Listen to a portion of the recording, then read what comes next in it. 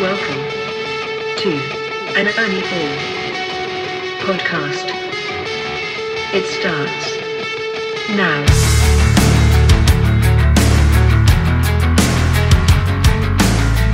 Hello, I'm Evan Ball. Welcome to Striking a Chord, a podcast presented by Ernie Ball.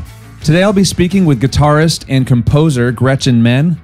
Gretchen is the guitarist of Zepparella, a popular all-female Led Zeppelin tribute band, and she's also released 2 solo albums, Hail Souls and Abandon All Hope.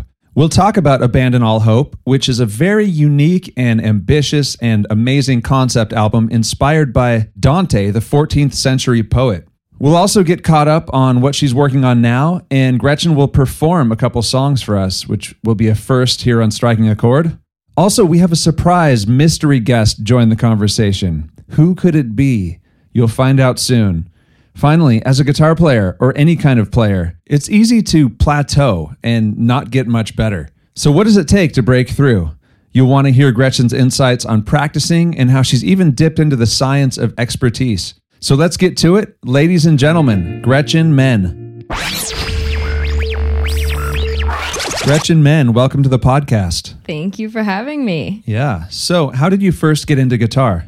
I think I remember actually that I went to see Joe Satriani's show and Eric Johnson opened up for him. I didn't know who Eric Johnson was at the time, but when I heard him play, I was like, okay, that's got to be like the happiest person in the world to write music like that. And then I thought, actually, maybe he's so happy because he can play guitar so well. So I was like, I want to be that happy. So Satriani, though. So you knew Satriani as a non-guitar player. Yeah, I think I had gotten into kind of guitar-oriented music in high school, kind of the requisite age where your ears are wide open and you're just listening to anything and everything. And I was listening a little bit to Joe Satriani and to Steve Vai. And, my dad had been at Guitar Player magazine when I was a little kid.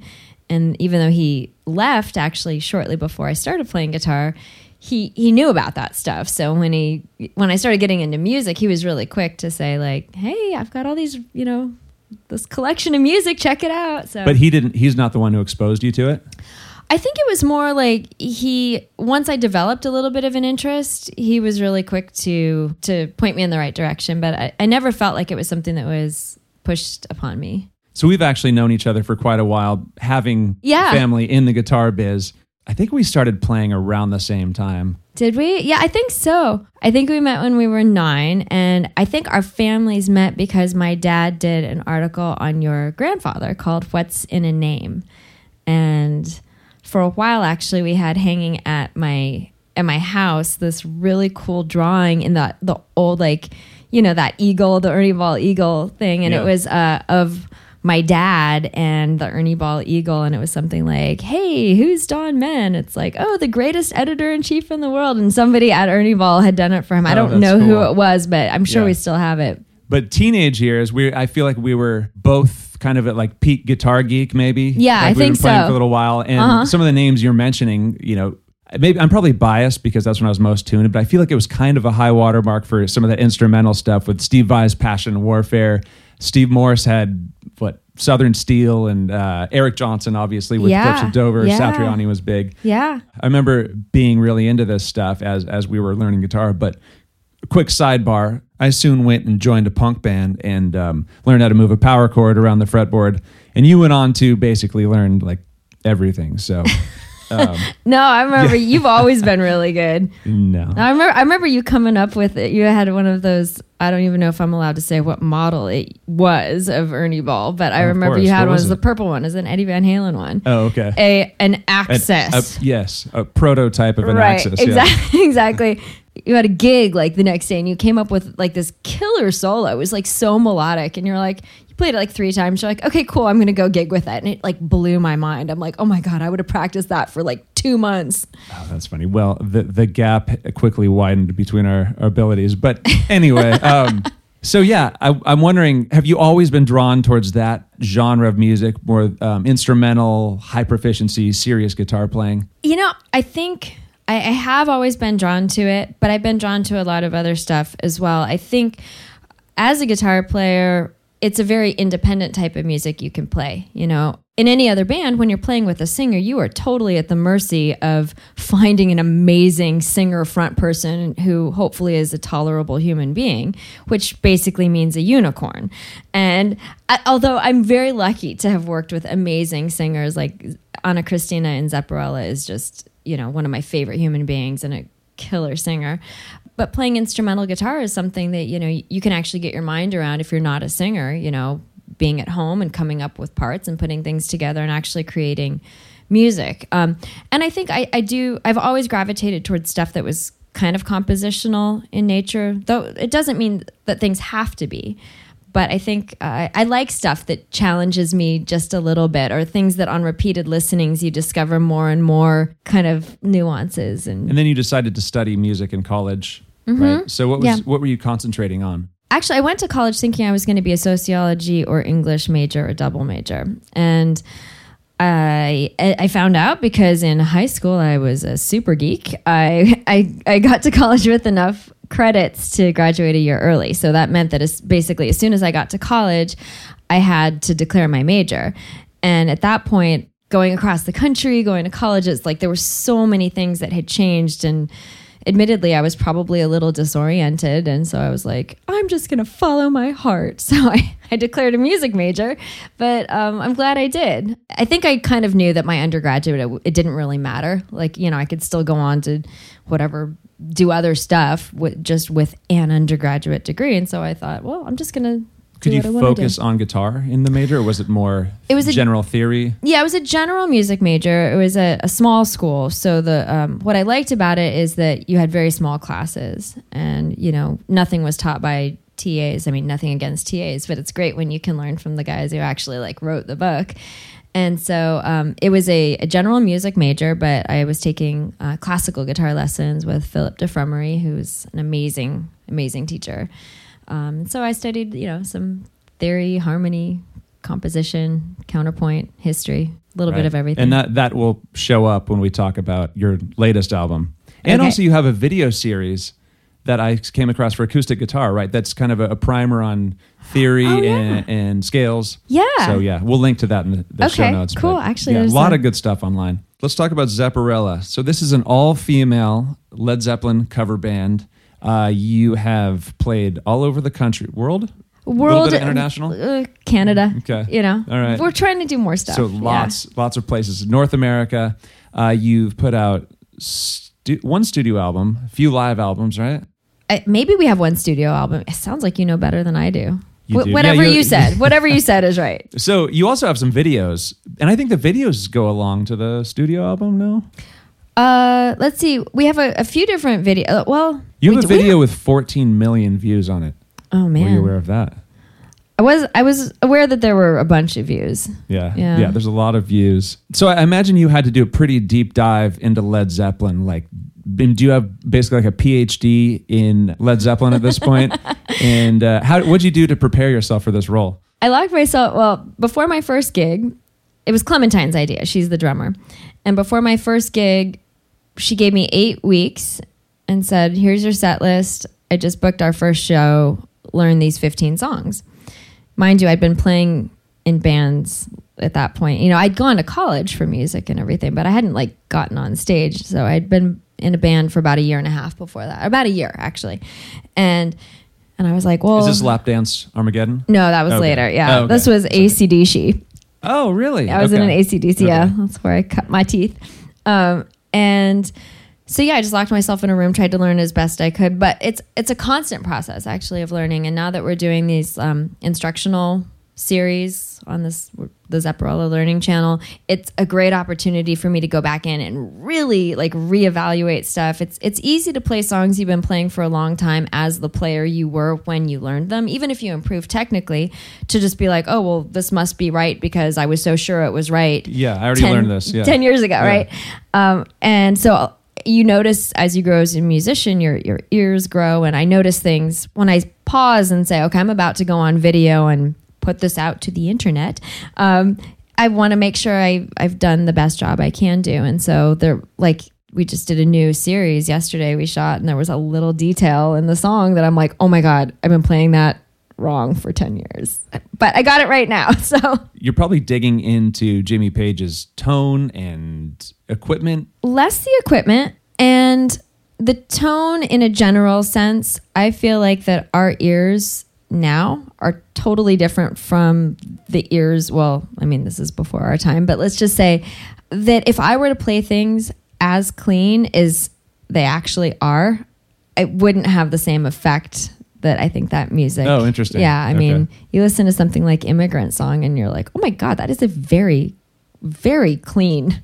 So you mean just how Guitar. music has progressed, we would assume that he's playing with more distortion than he actually did? I feel like we remember it. At least I do. Like Yeah. when I think of Immigrant Song, I imagine this like just Hammer of the Gods riff, right? Yeah. And it still has that power, but it's packaged in a way that I think is more characteristic of the time. And you know, we've had Pantera now, so like Right. we're tuned for a little more distortion. I mean, I don't get all metal on it, but you know, it's still in the same ballpark, but maybe a little more muscle.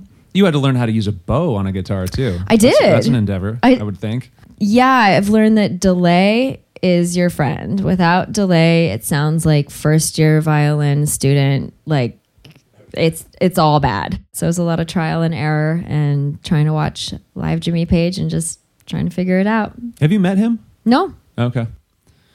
You have met some of your other big influences, haven't you? Like Steve Morris. Didn't you play on a stage with him? I did. That was amazing. I was totally freaked out. I actually opened for him a couple times too with a Lap Dance Armageddon. Oh, cool. Acoustic duo. Do you have Opening moments for where you think, this is so cool? Like thinking back, listening to Steve Morris long ago and then sharing a stage with him? I almost can't let myself go there. It's like it's like already I'm nervous enough, and it's like if I really start telling myself the story of it all, I'm like, I'm just going to have an anxiety attack. Like, let me just be in denial, finish the show, and hopefully not embarrass myself too much. So I think you said you might play us a song. Yeah, if All you right. want. Yeah, that'd be great. And we'll come back and talk about your album. But yeah, what song are you going to play for us? I think it makes sense to do this, an arrangement of a song that your great-grandfather wrote. Is that right? Great, yes. Great-great-grandfather. All right. Ernest R. Ball, When Irish Eyes Are Smiling. Yeah, so that would be Ernie Ball's grandfather. Exactly. Yeah. Exactly. All right.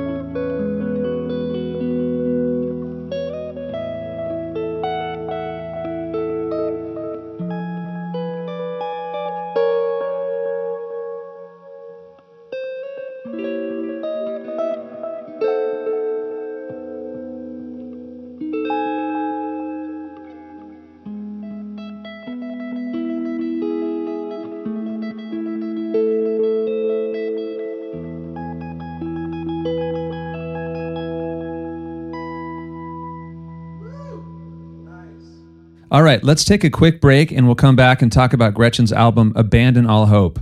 Have you heard about Ernie Ball's new Slinky sets? Introducing Primo Slinky, Ultra Slinky, Mega Slinky, Burly Slinky, and Mammoth Slinky electric guitar strings. Find your perfect gauge. Maybe it's Primo Slinky with a 9.5 on the high E and a 44 on the low E. Or maybe you're a drop tuner. Check out Mammoth Slinky, the 12 to 62 set. Ernie Ball's got Slinkies for everybody. Learn more by visiting ernieball.com or your favorite guitar retailer. Get yours today. So let's talk about your latest album, Abandon All Hope. Mm-hmm.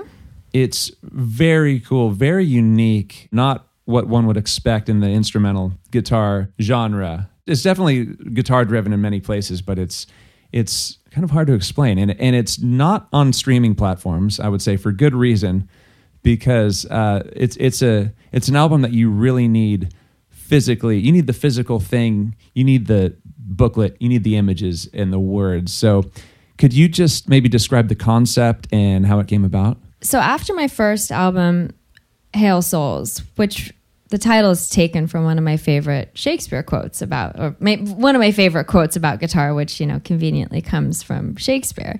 And it says, "Now divine air, now his soul is ravished. Is it not strange that sheep's guts should hail souls out of men's bodies?" Oh, I didn't know that's Isn't where that it so came from. great? The idea of something so earthy and so unromantic, driving our souls from our bodies. And I think that I was already toying around with the idea of doing something conceptual, kind of joining my love of literature and music, and also recognizing that instrumental is. I love abstraction, but not everybody does, and I think without lyrics to guide people, or for something more concrete to latch onto, I think instrumental music eludes some people, and I thought, well, giving things a storyline, I don't have an artistic issue with that because I love the literature. And so I thought, well, there's maybe the possibility for something kind of cool there. So I've been playing around with maybe I should do something with F. Scott Fitzgerald or J.D. Salinger or whatever. And then Michael Melenda, who at the time was editor of Guitar Player magazine, he asked if we could have a meeting because he had a project to pitch to me. And so I steeled myself for what I thought was going to be another lecture on why I need to learn to sing and write more popular, appealing music. And so I was going in with all my typical retorts for, my goal is not to be as famous as possible. I just want to create stuff that, that I believe in. Instead, he sits me down and he pulls out a piece of paper that I still have. And it said, the date, and it said, Gretchen Menn, Dante's Inferno, A Journey in 11 Different Musical Moods. And it was full body chills. I knew exactly what I was going to do for the next couple of years. And not just in terms of I know how the album's going to sound. I'm okay, I got to go way deeper into composition. I have had those leanings, but it's no, I'm going to resume counterpoint study. I'm going to do my proper study so that I can even conceive of pulling off something like this the way that I would hope to. So who wrote the words again? Michael Melenda. Okay. Yeah. The editor of Guitar Player magazine. Yeah. It's based off Dante's Inferno. Exactly. Okay. So he sort of interpreted his own version of that. Exactly. And then you wrote music concurrently with him, or did he write lyrics first? Or no, words? What I did is I read Dante twice. And what I tried to do, he'd given me the scenes that he had envisioned. And then I added some other things that I thought, transitional pieces that I thought would be important because I wanted it to flow as an album. I wanted it to feel like a complete work, even if there were still tracks.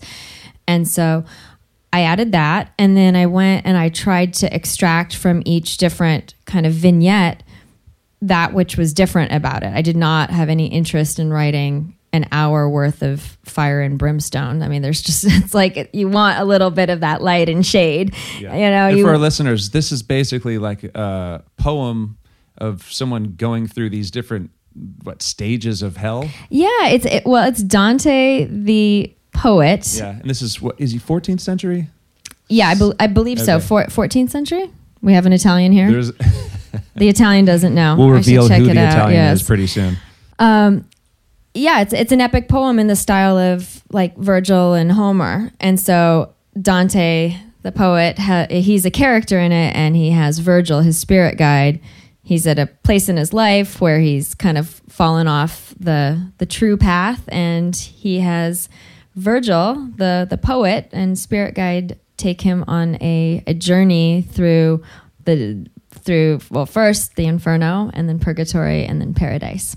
And along the way, it's just rife with political stuff and things that were really important going on in the time. It's huge, Dante's all sorts of commentary. The footnotes themselves are longer than the text.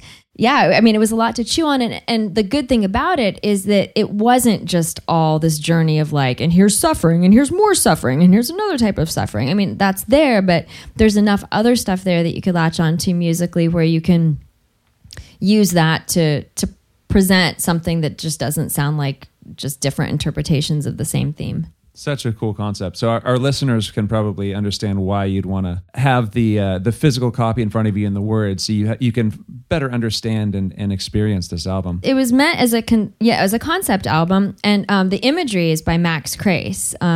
But what I did offer, and why I don't have it on streaming platforms, it is on iTunes, but on my website there also is a download you can get. But if you do it through my website, then you also get the album art and libretto and album credits, because it's like, cool. Like Okay. you said, it's not just a guitar album. Like everyone's like, who is that first violinist? Because the violin and string quartet, they do amazing stuff.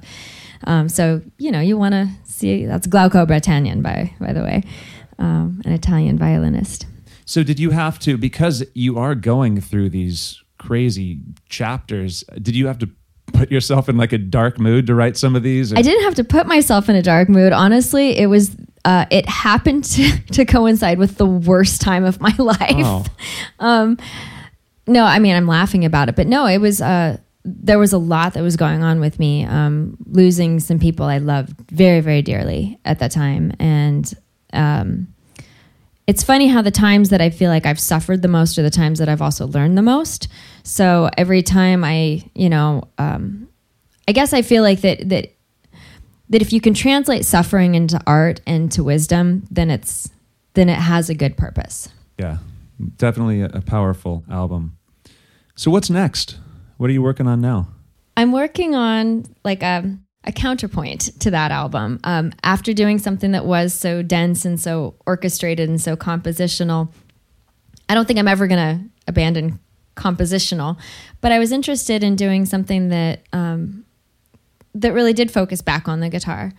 And so I'm doing a series of pieces that are almost exclusively for solo guitar. Solo guitar, like no band? Yeah. Okay. It's also very performable, because when people are like, when are you going to tour with Abandon All Hope? And I'm like, when I'm a billionaire. Like, I can't pay like 10 musicians, and do it properly. So, it's not all for, there's a practical consideration, which is, it's great to be able to perform stuff on solo guitar. It's terrifying as well. But also it was kind of nice to say like, okay, I've done these much more largely realized pieces. How much of that growth as a composer can I apply to my home instrument, and how much can I learn now for that? So I think my tendency is to go in one direction and then want to try something that's a contrast. That's so great. You get to mix it up like that. How far deep into it are you? Oh man, I wish I were further. I had intended to have it done this year, but it's been a really busy year. I have a few pieces done, and I think it's going to be 12 pieces long. And a couple of them are finished. Probably about half are midway through, and a few are only just ideas at this point. Okay. So, hey, I noticed Daniele Gottardo is sitting next to you right now. Oh my God. What is he up to these days? Are you in my living room? Say hi. Hi, guys. You were just walking by and like, Yeah, hey, yeah. that guy looks like a guitar player. Let's bring him in here. I was like, hey, free guitar lessons forever. So we met at a NAMM show, which sounds super kind of sleazy, but we met because we met significantly, other than just sort of knowing. I knew of you before, because somebody who knew Daniele's compositional depth and sensibilities and knew what I was starting to work on with Abandon All Hope was like, you guys need to like geek out together or whatever. And so we struck up a friendship for like a year, and now we're married.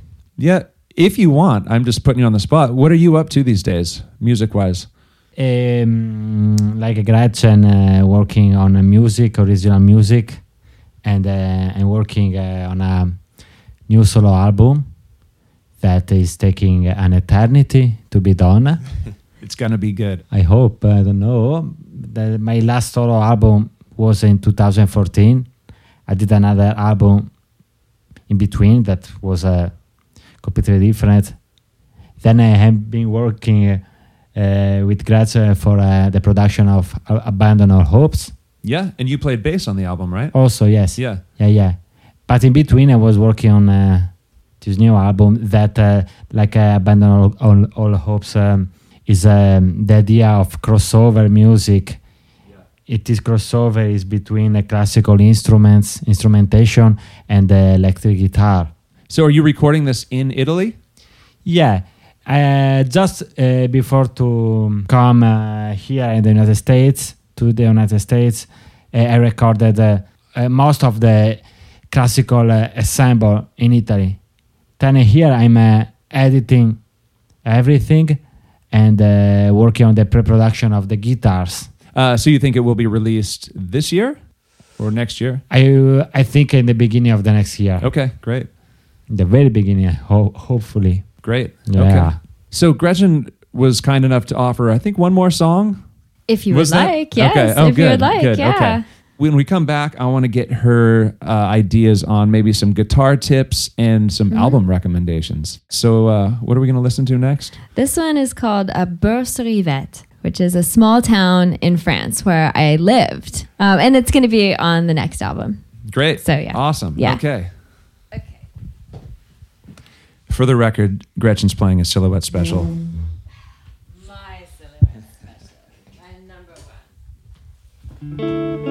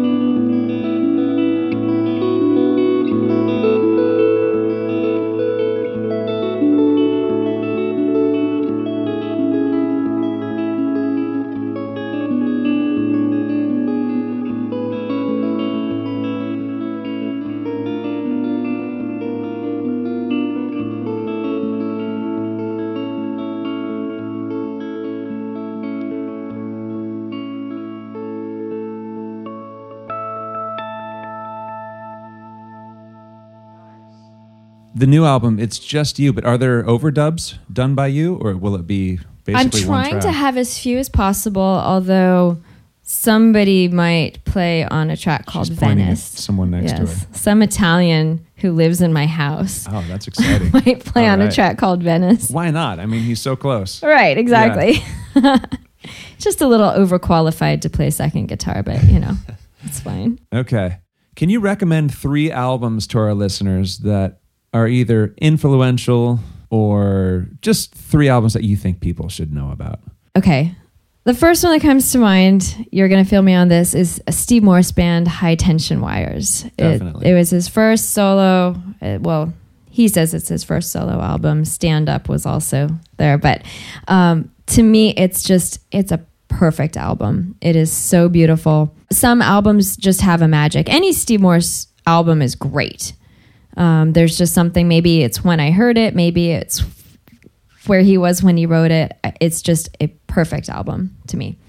From a guitar perspective, and also I think it was part of why I became so interested in composition, as I realized my favorite guitar players were also, they didn't just sound like they were soloing over a backing track. Steve Morse is so compositional. Sure. He's so musical. He surrounds himself with musicians where he celebrates them as well. So I love that album. I have to say, and I'm sorry, it's not just because you're sitting here, but Non Temperato, which was his most recent album, is... Wait, who is he again? This is Daniele Gottardo. Yes. Oh my gosh.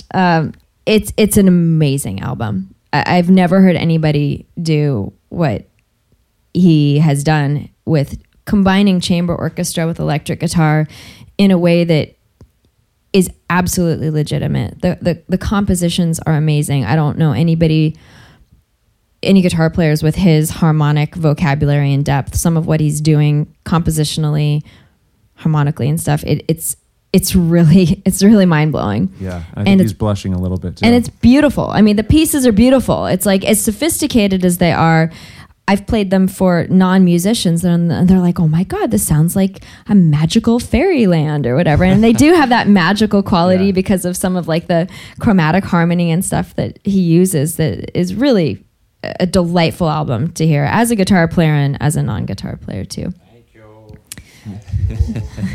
you. He says thank you, everybody.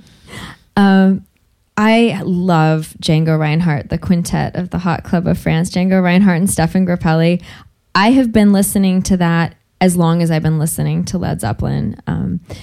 I never tire of Django. And now, also having written for and recorded violin, I have this huge appreciation for Stefan Grappelli. Like his intonation, his consistency, especially with an instrument. It's like, we think guitar is a monster of an instrument. Like, oh my God, just listen to some of the best violin players warming up. Like when I was getting ready to record my album and I'm hearing them kind of going through parts and everything, and you have this moment of being like, oh my God, I hope this is going to be okay. And then like magic comes out, but it's like that's a beast of an instrument. So Django Reinhardt, Stefan Grappelli, for sure. And then just for something different, like, how about The Rite of Spring by Stravinsky? I mean, like, whether or not you're into, composer music, if you like metal, like, to me, that is a metal album before there were electric guitars. Like that, I shouldn't say album, it's a metal composition. I mean, yeah, The Dance of the Adolescents, it's like, oh yeah. Danielle is saying it's very gent. It's great. I mean, I feel like that's the kind of thing that any guitar player who likes heavy stuff, it's like, go check that out if you haven't. Yeah. Okay, here's one more. I've played guitar for a long time, but I find it's really easy to not get better. Do you have any guidelines or tips for our listeners on how to push forward and get better on guitar? I think really you have to want to continue to get better, and you have to be constantly working on things that you can't do. I think it's really easy as adults to get your just basic human chops up enough that you're not working hard. Like, you know how to drive your car, you know how to do these things that when you're like a little kid is like, the whole world is new and difficult, and, tying your shoes is like this insurmountable thing. And to keep that kind of beginner's mindset of being willing to suck at something in order to get better at it. And it's hard to do because it's not rewarding. For most people, especially as a professional musician, it's like being a musician requires so many things beyond practice time. Sometimes I'm like fighting for my practice time because I'm having to deal with, just the business of doing music. And sometimes when you sit down to practice, you want it to be fun and enjoyable. And for the most part, well, I shouldn't say that improving isn't enjoyable, but it's kind of a masochistic type of enjoyment. And So really challenging yourself, doing things that are uncomfortable to do. A lot can be learned by setting a goal and then working towards it in manageable increments, and that's something, and actually tracking it. There have been all sorts of studies that show that if you hold yourself accountable by just simply tracking something, you'll make better use of your time. I'm also a fan of reading about the learning process and how our brains work. Well, I'm the daughter of a psychologist. My mom's a psychologist, so some of how we learn and what music and the brain do together is something I'm a dilettante about that stuff, but I like reading books about it. Yeah. And I feel like some books have helped me practice better. There's a book called Peak by Anders Ericsson, and it's about the study of expertise. There's one called, I feel like rather unfortunately titled, but very well researched and written, called The Talent Code, that is great. And one I recently read called The Practice of Practice by Jonathan Harnum, I think. And all of them talk about a certain deliberate practice, which is hard to do. We mostly sit down, we want to play, we want to do something we're good at, we want to watch a movie while we noodle. We're not making the same kind of strides that we could be if we were really kicking our own butts. Yeah. There's only so many hours in a day, and it's so easy once you have that time to just play stuff you already know.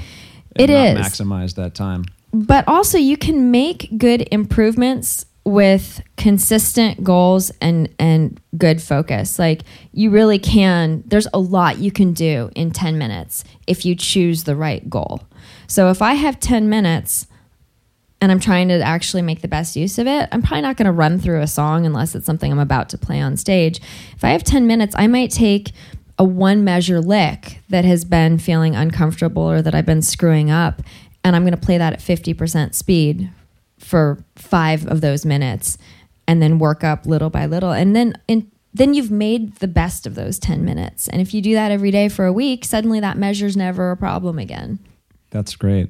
Before I let you go, where can people keep up with your work online? You have a lot of content up there.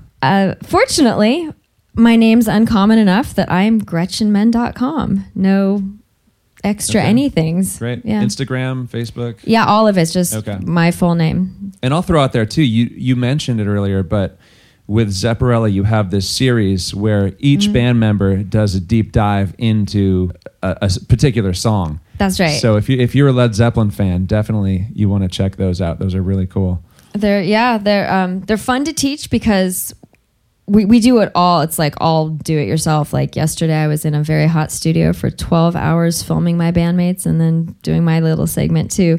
But what's great about that, even though it takes a lot of time, and you know, sometimes at the end of the day, you're like, oh my God, is anybody going to watch this? Is you learn, and I knew this going into it, is that I knew it would make me a better guitar player, it would make me a better teacher, and it would make me be a better bandmate. If I know what my drummer is thinking during this fill, if I hear her fill in isolation, I'm going to be playing so much better with her. That's a great point, yeah. So yeah, we do these deep dives. For me, it's usually in 3 parts.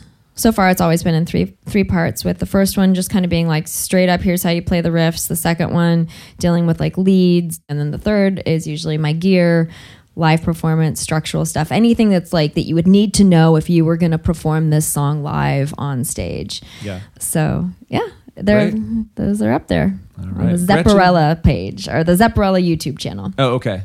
Yeah. Okay. So there's a Gretchen Menn YouTube page and there's a Zepparella YouTube channel, I should say. Yes, exactly. Yeah. Okay. All right, Gretchen Menn, thanks for being on the podcast. Thank you, Evan. Thanks for having me. Thanks again to Gretchen, and thanks to Daniele Gottardo for jumping in there. If you haven't heard Daniele, you should. He's pretty amazing. Check him out. He's been doing these 1-minute mini lessons on social media if you want a little taster of what you can do. We'll put a link in the show notes. And thanks again for tuning in to Striking a Chord.